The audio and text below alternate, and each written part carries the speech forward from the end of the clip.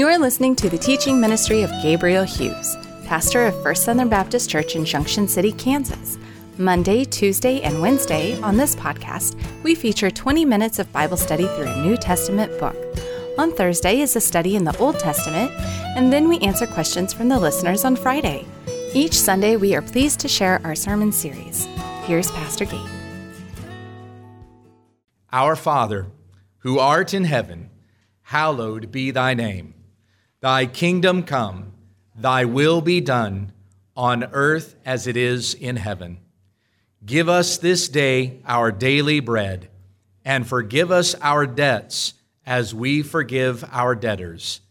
And lead us not into temptation, but deliver us from the evil one. For thine is the kingdom, and the power, and the glory forever. Amen. Thank you. You may be seated. I only have one comment to make about current events, and then I'm going to come straight to the text here. Last night, I imagined a future group of scientists looking back on the year 2020. They will read in medical journals about the COVID-19 pandemic that infected America. And they will consider the other things that happened in America at exactly the same time. Those scientists are going to look at each other and say, are we sure that COVID-19 was a respiratory disease and not a neurological disorder? Becky and the kids and I, we have been praying that the current unrest that exists in our nation would bring people to the Lord, that it drives them to their knees in prayer. First of all, we pray that they would know the gospel, for as we've considered in previous weeks, apart from Christ, no one can even come to the Lord in prayer. But knowing Christ and Him crucified for our sins, having heard that gospel witness, that those who know the gospel would cry out to the Lord with a heart that longs for God. May your prayers be more than a mere sentence that you say to yourself in the morning as you bless your breakfast, or a couple of friendly things that you might share with your kids at night when you put them to bed. Instead, may your prayers be serious. May they be heartfelt. May they be yearning, desperate for God, pleased to the Creator of the universe who gave His Son for us all and also graciously gives us all things. It is true that we should pray all the time. Pray without ceasing was the instruction that the apostle gave to the Thessalonians, 1 Thessalonians 5:17. David said in Psalm 32:6, let everyone who is godly offer a prayer to you. Everyone offer prayers to God. We see in the book of Revelation that prayers are being lifted up to the Lord even in heaven. Whether times are good, which we can most assuredly say in heaven they are, right? Or whether times are bad, which here on earth would be any time you see bad news going on. In any situation, we should pray. But now especially, I hope that people are reminded what a privilege this is to call upon our Father in heaven and be reminded that He cares for us. As we have been looking at Jesus' words about prayer, and remember, this is a teaching from God Himself on how to pray to Him. We have considered the last couple of weeks how not to pray. Jesus said, do not pray like a hypocrite. And then He said, do not pray like a pagan. I want to be able to say, now we get to the meat and potatoes of this particular lesson. But Hebrews 5:14 says, solid food is for the mature. And what we're considering here as we look intently and longingly at the Lord's Prayer, this is a kind of food that anyone of any spiritual maturity can enjoy. Whether you were born again yesterday or you have enjoyed the presence of God in your life all of these many years, we all delight to sit and partake of the morsels that Jesus gives us here in this lesson on prayer. These are the basics that Jesus is teaching his disciples. A word that simply means learner. And if we are sitting at the feet of the Master, asking him to teach us, then we too are Christ's disciples. So let us again rejoice in learning about the basics of prayer.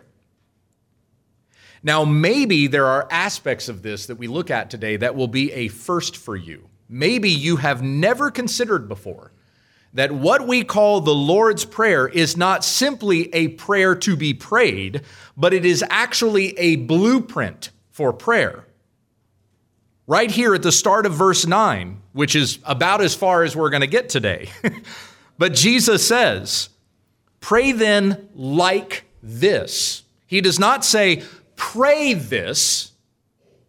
He says, pray like this. Now, we've already prayed this here this morning, and we have not done anything wrong in doing so. I pray the Lord's Prayer with my children whenever we do our devotional time. Surely it isn't wrong to pray the Lord's Prayer. But we do not only pray the Lord's Prayer. As I said to you last week, the entire book of Psalms is a book of prayers. And the week before, I showed you how you can take any passage of Scripture and turn it into a prayer. Does this mean we should only pray the Scriptures? No. Most of my prayers, though they may be informed by the Scriptures, are not exclusively the Scriptures. The way you pray might also be affected by your circumstances. Whenever things are really, really hard, whenever our situation gets really, really difficult, our prayers tend to be the most simple, right? God! This is what the Bible calls crying out unto the Lord. Psalm 88:1, I cry out day and night before you. Psalm 102, verse 1, O Lord, let my cry come to you. Psalm 130, verse 1, out of the depths I cry to you, O Lord. Psalm 142, verse 1, I cry out unto the Lord. It's really interesting that crying out to God is mentioned in the first verse of all of these Psalms. So it looks like a preface for a desperate plea. And that's the kind of prayers that we probably pray when things are really, really difficult. They are those desperate pleas, the crying out to God. Maybe even asking basic questions. How is this supposed to be? Or saying, what is going on? Where are we going? But when things are really good, even then, our prayers can be pretty simple sometimes and not all that deep. You might thank God for the beautiful weather. You're thankful that the kids haven't tried to repaint the living room couch yet today. You're thankful that your dog is so cute. And you know that your dad has been passing another kidney stone. So you ask God that he wouldn't be in too much pain, but maybe a little bit of pain for that time that he grounded you when you came home just 5 minutes after curfew, and that was unfair. You know, maybe those are the kinds of prayers that you pray when things are really, really good. Nothing's really affecting me right now. I'm not bothered by anything. So we tend to pray these simple, light prayers without a whole lot of demands. Now, as I said to you a couple of weeks ago, prayer is very simply talking to God. More broadly, according to the Baptist Catechism, prayer is an offering up of our desires to God by the assistance of the Holy Spirit for things agreeable to his will in the name of Christ, believing with confession of our sins and thankful acknowledgement of his mercies. So what kinds of prayers should we pray? Before we get to looking at the basics of the Lord's Prayer and the different parts in this blueprint that Jesus has given to us, let's consider what kinds of prayer we ought to pray. I think Paul summarized it best in 1 Timothy 2:1, where he said, first of all, then I urge that supplications, prayers, intercessions, and thanksgivings be made for all people, for kings and all who are in high positions, that we may lead a peaceful and quiet life, godly and dignified in every way. So what kinds of prayer should we pray? Well, supplications, prayers, intercessions, and thanksgivings. What are the differences between those different kinds of prayers? The first word, which we have translated supplication, is deesis in the Greek. This is an entreaty or a request that is made in earnest. The same Greek word comes up in Romans 10:1, where the Apostle Paul writes this, "Brothers, my heart's desire and prayer to God for them is that they may be saved." Now, he's talking about his fellow kinsmen, the Jews. He's praying that they would see Jesus Christ as the Messiah, not an opponent of the Word of God, but the Word in the flesh. That's what Paul is praying for. And it's that word there, desires, that's the same Greek word that we see here for supplication. So you hear the urgency in Paul's words, that he deeply desires for his fellow kinsmen to know Christ the Messiah and so be saved. So don't pray just simple prayers. As we understand this word supplication, tell God your deepest desires. Express the innermost yearnings of your heart. What aches your spirit? Don't think that God doesn't care. For as I've quoted to you just about every week that we have been looking at the subject of prayer, in 1 Peter chapter 5, where it says, "Cast all your cares upon him, for he cares for you." What is the most vexing thing that is going on in your soul? Express it to the Lord in supplication. One discipline that I've tried to exercise in my own personal life is that I not express anything to a person more deeply than I express it to God. And I'm more eager to express the aches and pains and hurts in my heart to people than I am eager to express those things to God. God is going to know the depths of my heart more than any person, even in the words that I'm able to articulate concerning the emotions or feelings that I might have. Whether you are frustrated, whether you are hurt, whether you are searching or questioning, even and especially when you are happy and joyful, express these things unto God. The next word that we have here for these kinds of prayers that the Bible tells us to pray, the next word is prayers. Well, we're looking for kinds of prayers. So Paul says here, prayers. That seems very simple enough. What would be the difference between prayers and supplications, intercessions, and thanksgivings if all of these are types of prayers? Well, in the Greek, the word is proseuche. That's the Greek word for prayer. So what makes a prayer different than a supplication? Well, the interesting thing about this word prayer is it doesn't simply just mean pray.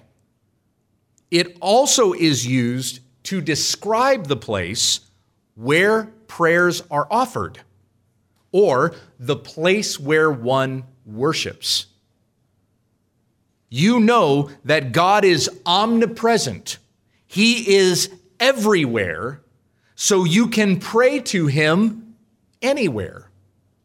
So this word is used as if to instruct us to pray anywhere. Lift your requests up to God. By the way, this is why we should not do as the Catholics do and pray to Mary or any dead saint.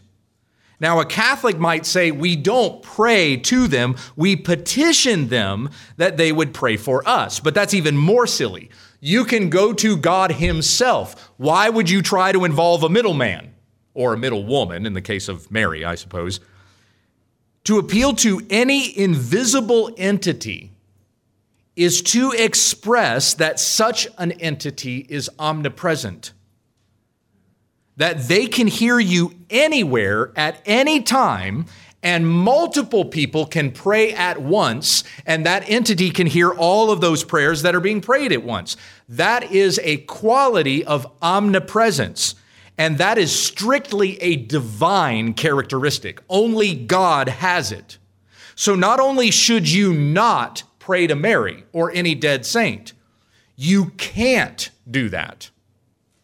It's not even possible. We're told in 1 Timothy 2:5, for there is one God, there is one who is omnipresent, and there is one mediator between God and men, our access to the Father, and that is the man, Jesus Christ.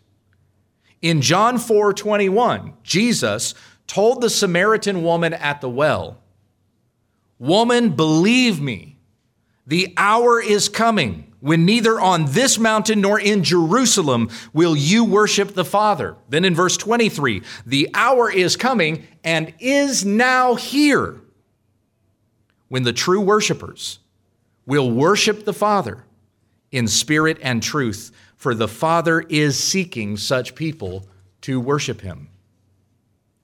We can talk to God anywhere.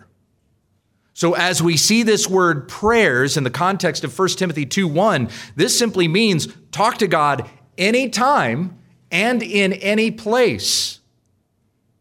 The next kind of prayer that we have mentioned here is intercessory prayer. The Greek word is entuxis. I do this every time. Entuxis. I was even trying to rehearse the pronunciation of this word last night, and I still couldn't get it. Entuxis, meaning a petition. Now, this word is not too unlike supplication, except in this way. A supplication is to express your deep personal desire. An intercession is to pray on behalf of someone else's deep desire. A little more than a week before Betty Carpenter passed away, I went to Archie and Betty's house and I prayed for Betty. And I also prayed with my brother Archie, and he and I shared tears together. I couldn't possibly understand in my heart what it's like to lose someone that you've been married to for decades. It's a hurt that I could not parallel, but nevertheless, my heart hurt for my brother. Becky and I, we have shared tears praying for other friends in this church as well. So as you pray in earnest for someone else's needs, that is intercessory prayer. That is intercession. Now, if you're praying for somebody else's salvation, that's not quite intercession. That's more of a supplication, just as we saw Paul praying in Romans 10:1. That's your deeply held desire. You're expressing to God that your desire would be that they would make God their desire, but it's not intercessory prayer. You are sharing, in intercessory prayer, you are sharing someone else's hurts or pains or even rejoicings. When we read in Romans 12:15, rejoice with those who rejoice, weep with those who weep. That's a perfect example of intercession. Praying for our missionaries should be intercessory prayer.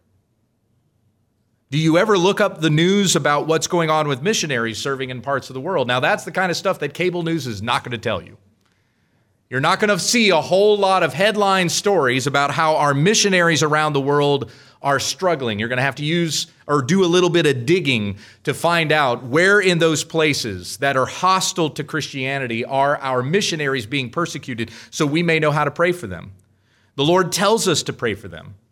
We must share the hurts of our brothers and sisters who are suffering for the gospel of Christ.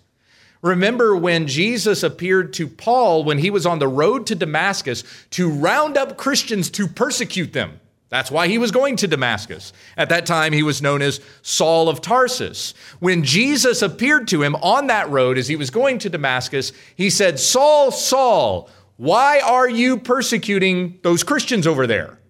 Is that what he said? He said, "Why are you persecuting me?" Jesus in heaven saying to this man on earth, "Why are you persecuting me?" If our Lord Christ shares in our sufferings that intimately, as we also share in the sufferings of Christ, then how much should we also, as brothers and sisters in the Lord, share in each other's hurts, especially for those who are on mission for the gospel? Occasionally, I'll throw something on the church Facebook page or the church website. Just a few days ago, I linked to a report that said in just 2 weeks in the month of April, 48 churches were shut down in the Chinese county of Yunnan. A secretary for the Chinese Communist Party explained the reason for the shutdown. Quote, higher echelons of government declared after an inspection that there were too many Christians in the county. When so many believe in God, who will listen to the Communist Party? There is no other choice but to remove your crosses from your churches, unquote. We should pray for our brothers and sisters in Christ who are hurting abroad, and we should hurt with them. Consider those who do not enjoy the freedoms that we enjoy here in America and make intercessions on their behalf.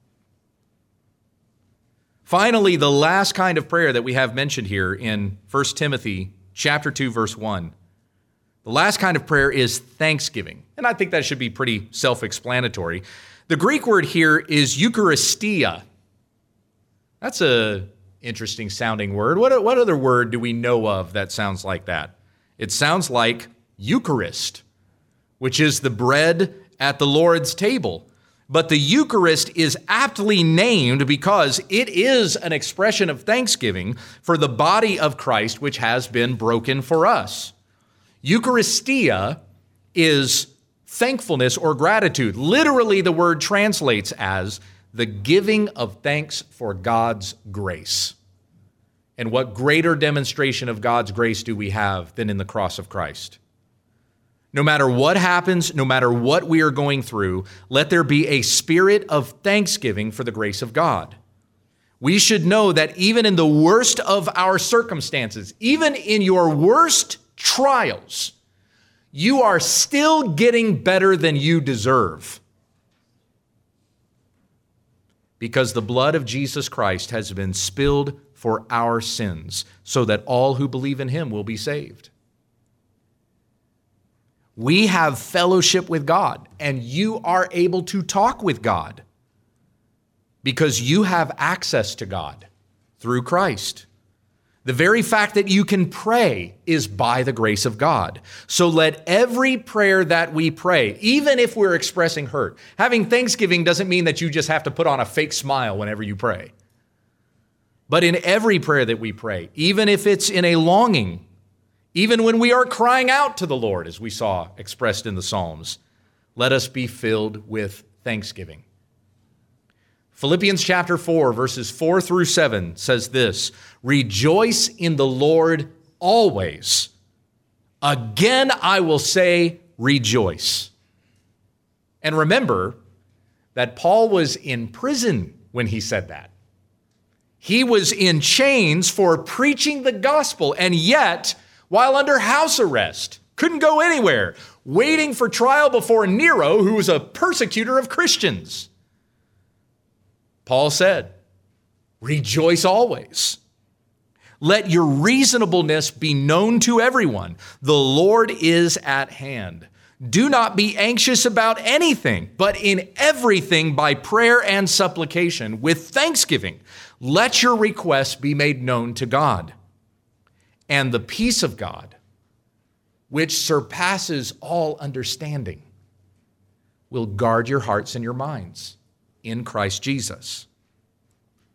So when you see all the unrest that's happening in the world, when you see an economy that is being deeply affected by the turmoil that is going on, even when we're seeing that on top of all of our own personal struggles and hurts and pains, yet we do not lose heart. We do not panic. We do not despair.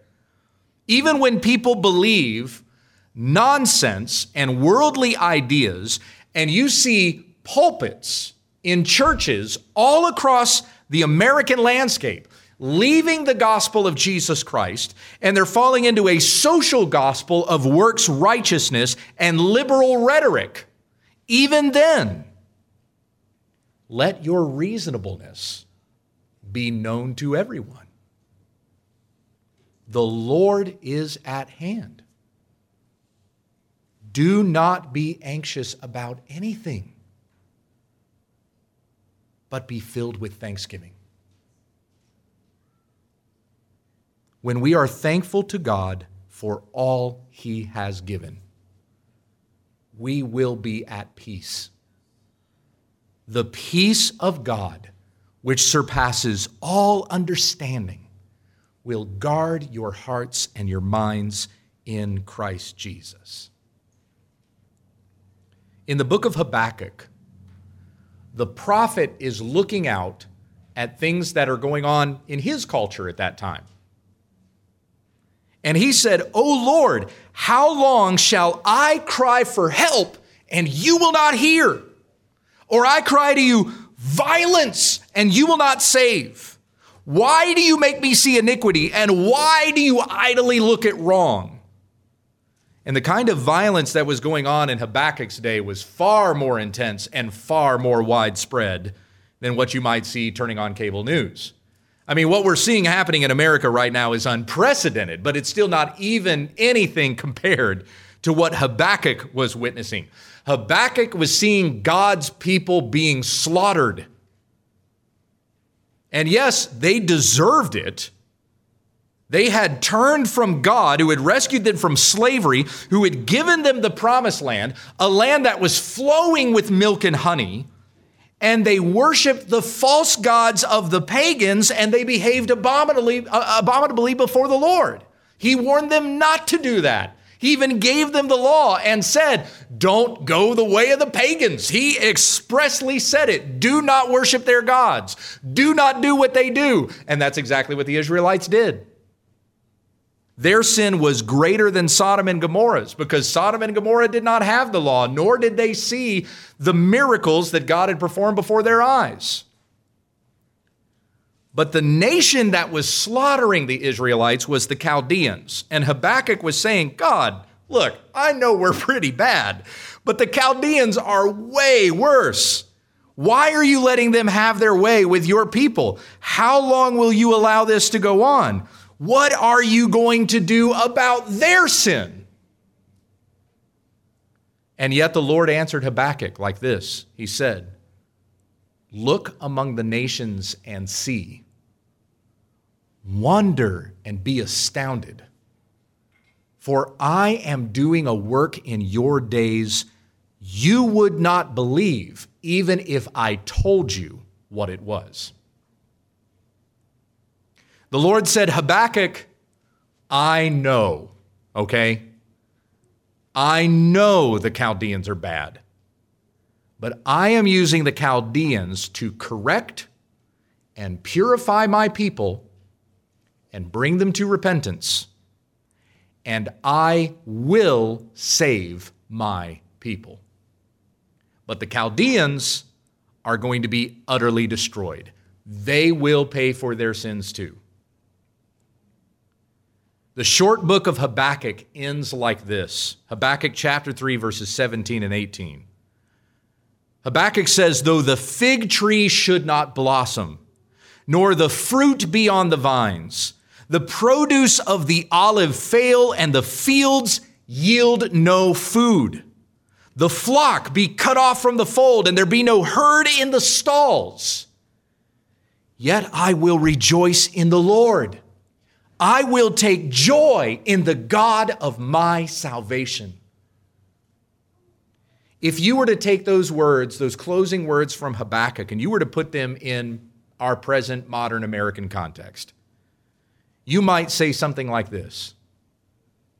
Though the economy be decimated by a pandemic, and the stores are looted by thieves, and the neighborhoods are burned down by rioters, and it's hard to find work, and it's difficult for me to make ends meet, and there's no food on the shelves at the grocery store or toilet paper, yet I will rejoice in God. I will take joy in the God of my salvation. That is praying with thanksgiving. We have no reason to fear losing anything that we have here on this earth, even our own bodies, my friends, because our eternal reward will never be taken from us in heaven. And as we continue to go through Matthew chapter 6 here, we're going to see that, because as Jesus is comforting us by teaching us how to pray, eventually gets to a part here in Matthew 6, very well-known verses that you probably know: lay up for yourselves treasures in heaven, where moth and rust cannot destroy and thieves cannot break in and steal. For where your treasure is, there will your heart be also. And he goes on even toward the end of Matthew chapter 6 to say, don't be anxious about anything, for your Father in heaven knows what you need. Does he not care for the sparrows and the lilies of the field? Are you not of more value than they? Who has added 1 hour to his life because he worried about it? So trust in God. Depend upon the Lord. Worship your Father who is in heaven. So here in 1 Timothy chapter 2, verse 1, we have the kinds of prayer that we should pray. So this prayer in Matthew chapter 6, the Lord's Prayer, is like a blueprint for the way that we should pray. You should be able to take the Lord's Prayer and be able to pray with this blueprint: supplications, prayers, intercessions, and thanksgivings. Jesus says, when you pray, pray then like this. The Baptist Catechism says, what rule has God given for our direction in prayer? The whole Word of God is of use to direct us in prayer. We've considered that the last couple of weeks. But the special rule of direction is that prayer which Christ taught his disciples, commonly called the Lord's Prayer. This prayer that we have here from Jesus, it's almost like a catechism in itself. Now, it's certainly much more than that, because a catechism is not the Word of God, and what we have in the Lord's Prayer is most definitely the Word of God. But nevertheless, what Jesus has given us here is an example for us in how to pray. We find in this prayer all the main parts that we should consider our prayers to have. Now, it takes practice to get this. And maybe after we go through this lesson on the Lord's Prayer, you can more rightly apply this to the way that you pray. And you will find even in your own prayers more comfort from the Lord than you were receiving before. A couple of weeks ago, I said to you that this prayer is divided up into 2 main portions. The first is a divine exaltation, and the second is more personal. You can probably identify the dividing line when you look at the Lord's Prayer. The first part is, Our Father in heaven, hallowed be your name. Your kingdom come, your will be done on earth as it is in heaven. And then the second part is, give us this day our daily bread, and forgive us our debts as we forgive our debtors, and lead us not into temptation, but deliver us from evil. Or, more rightly translated, deliver us from the evil one. Now, this is not unlike the 10 Commandments, which is also divided up into first and second tables of the law. The first 4 commandments are what we call the first table of the law. They're all vertical commandments. They all deal with our relationship with God. The next 6 commandments we call the second table of the law. They're all horizontal commandments. So they deal with how we interact in our relationships with one another in honor to God. So just as the 10 commandments are divided up into 2 tables with 10 instructions, so the Lord's Prayer is 2 parts with also smaller pieces. In fact, in the history of the Protestant church, and from the historic catechism that I've been quoting to you, it has been taught that there are 6 petitions to the Lord's Prayer. Now, here's how I would like to finish this up today. I'd like to do an overview of the entire Lord's Prayer. Next week, we're going to look at the first 3 petitions, and then in the week after that, we're going to look at the second 3 petitions. So we begin the Lord's Prayer with a preface or an address, and it's very simply, Our Father who art in heaven. What does Jesus teach us in the preface to the Lord's Prayer? There is even a lesson to be learned here in just these 6 words. Our Father who art in heaven. So what's being taught to us here?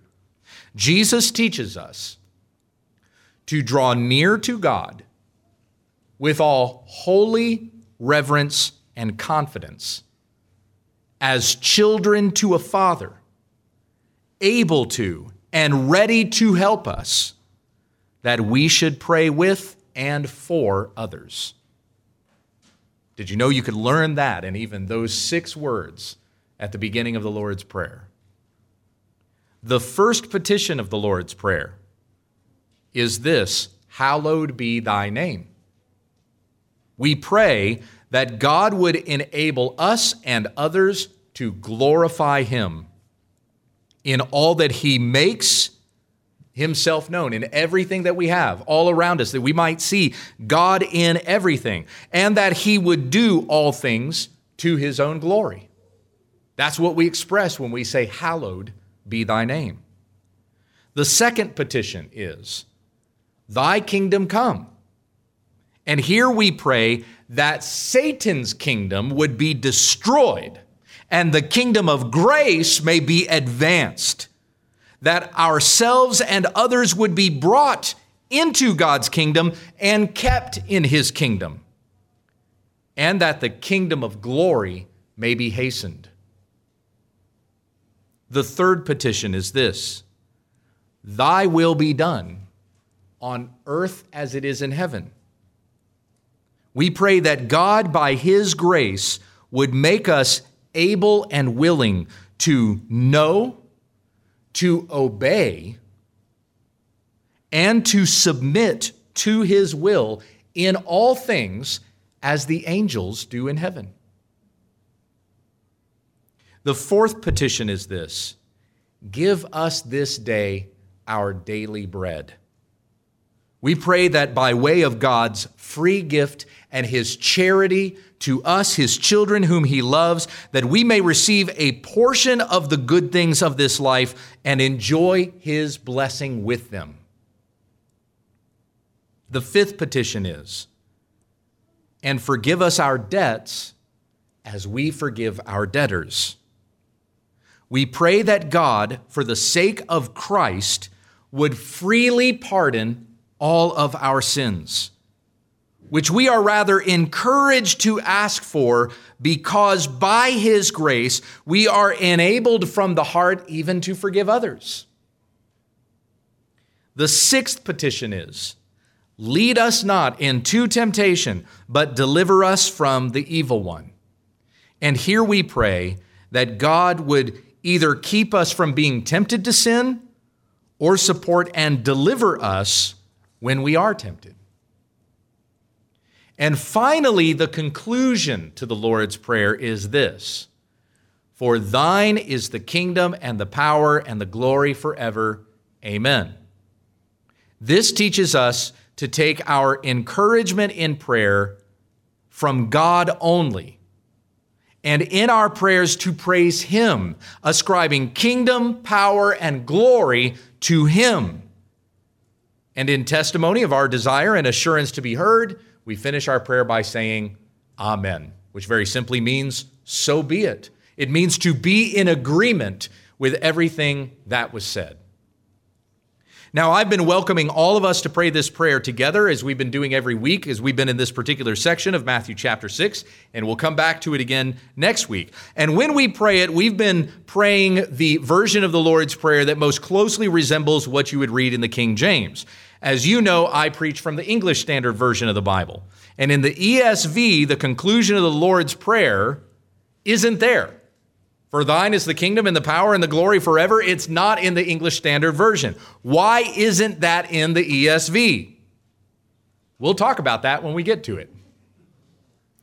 Charles Spurgeon once said, prayer itself is an art which only the Holy Ghost can teach us. He is the giver of all prayer. So pray for prayer. Pray till you can pray. Pray to be helped to pray. And do not give up praying because you cannot pray. For it is when you think you cannot pray, That is when you are praying. I will say that it's probably in those moments that I've prayed the most sincere and heartfelt prayers to God. When I've come to God and I have said, I know I need to pray, but I don't know what to pray. So God, give me the words that I should say so that I may say them. It's in such humility that you will find yourself uttering the most reverent of language when you pray to God. Most of all, our prayers must be for God because it is to God that we are praying. They are offerings. It is our worship, and He alone is worthy of our praise.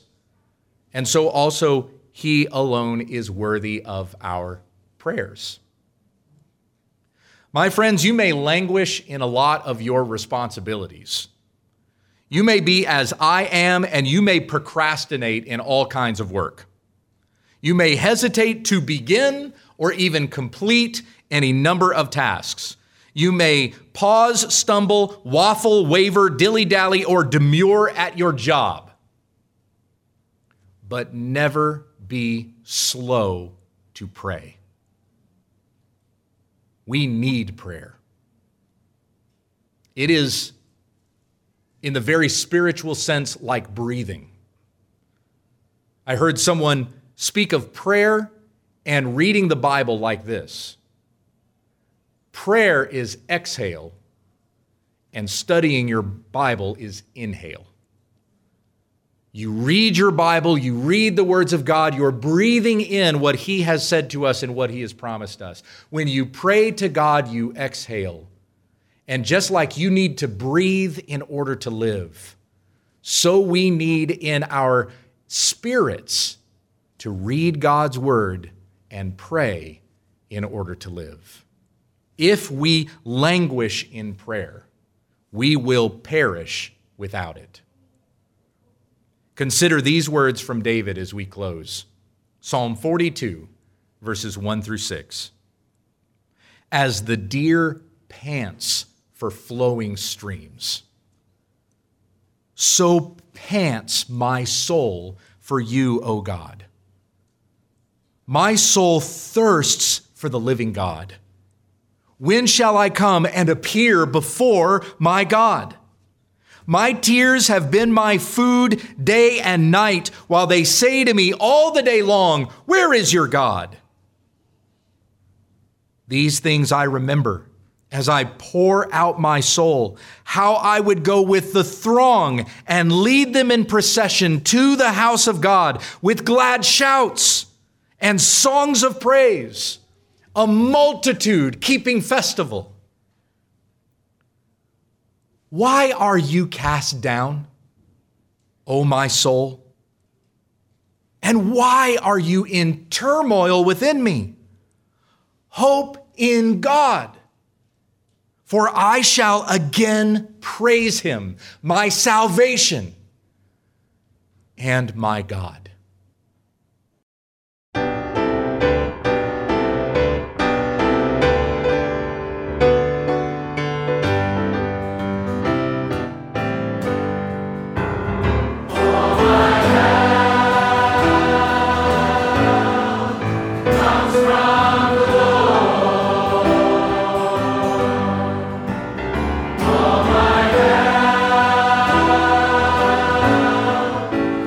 From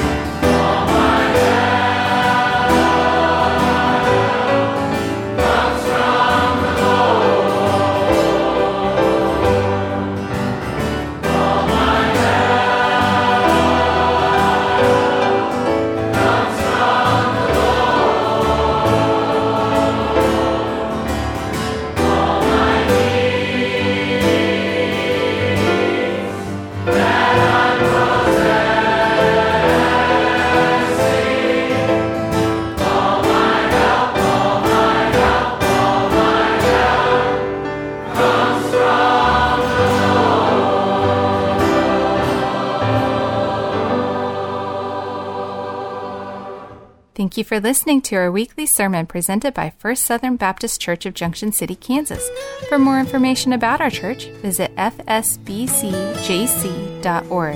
On behalf of our church family, my name is Becky, inviting you to join us again this week, growing together in Christ, when we understand the text.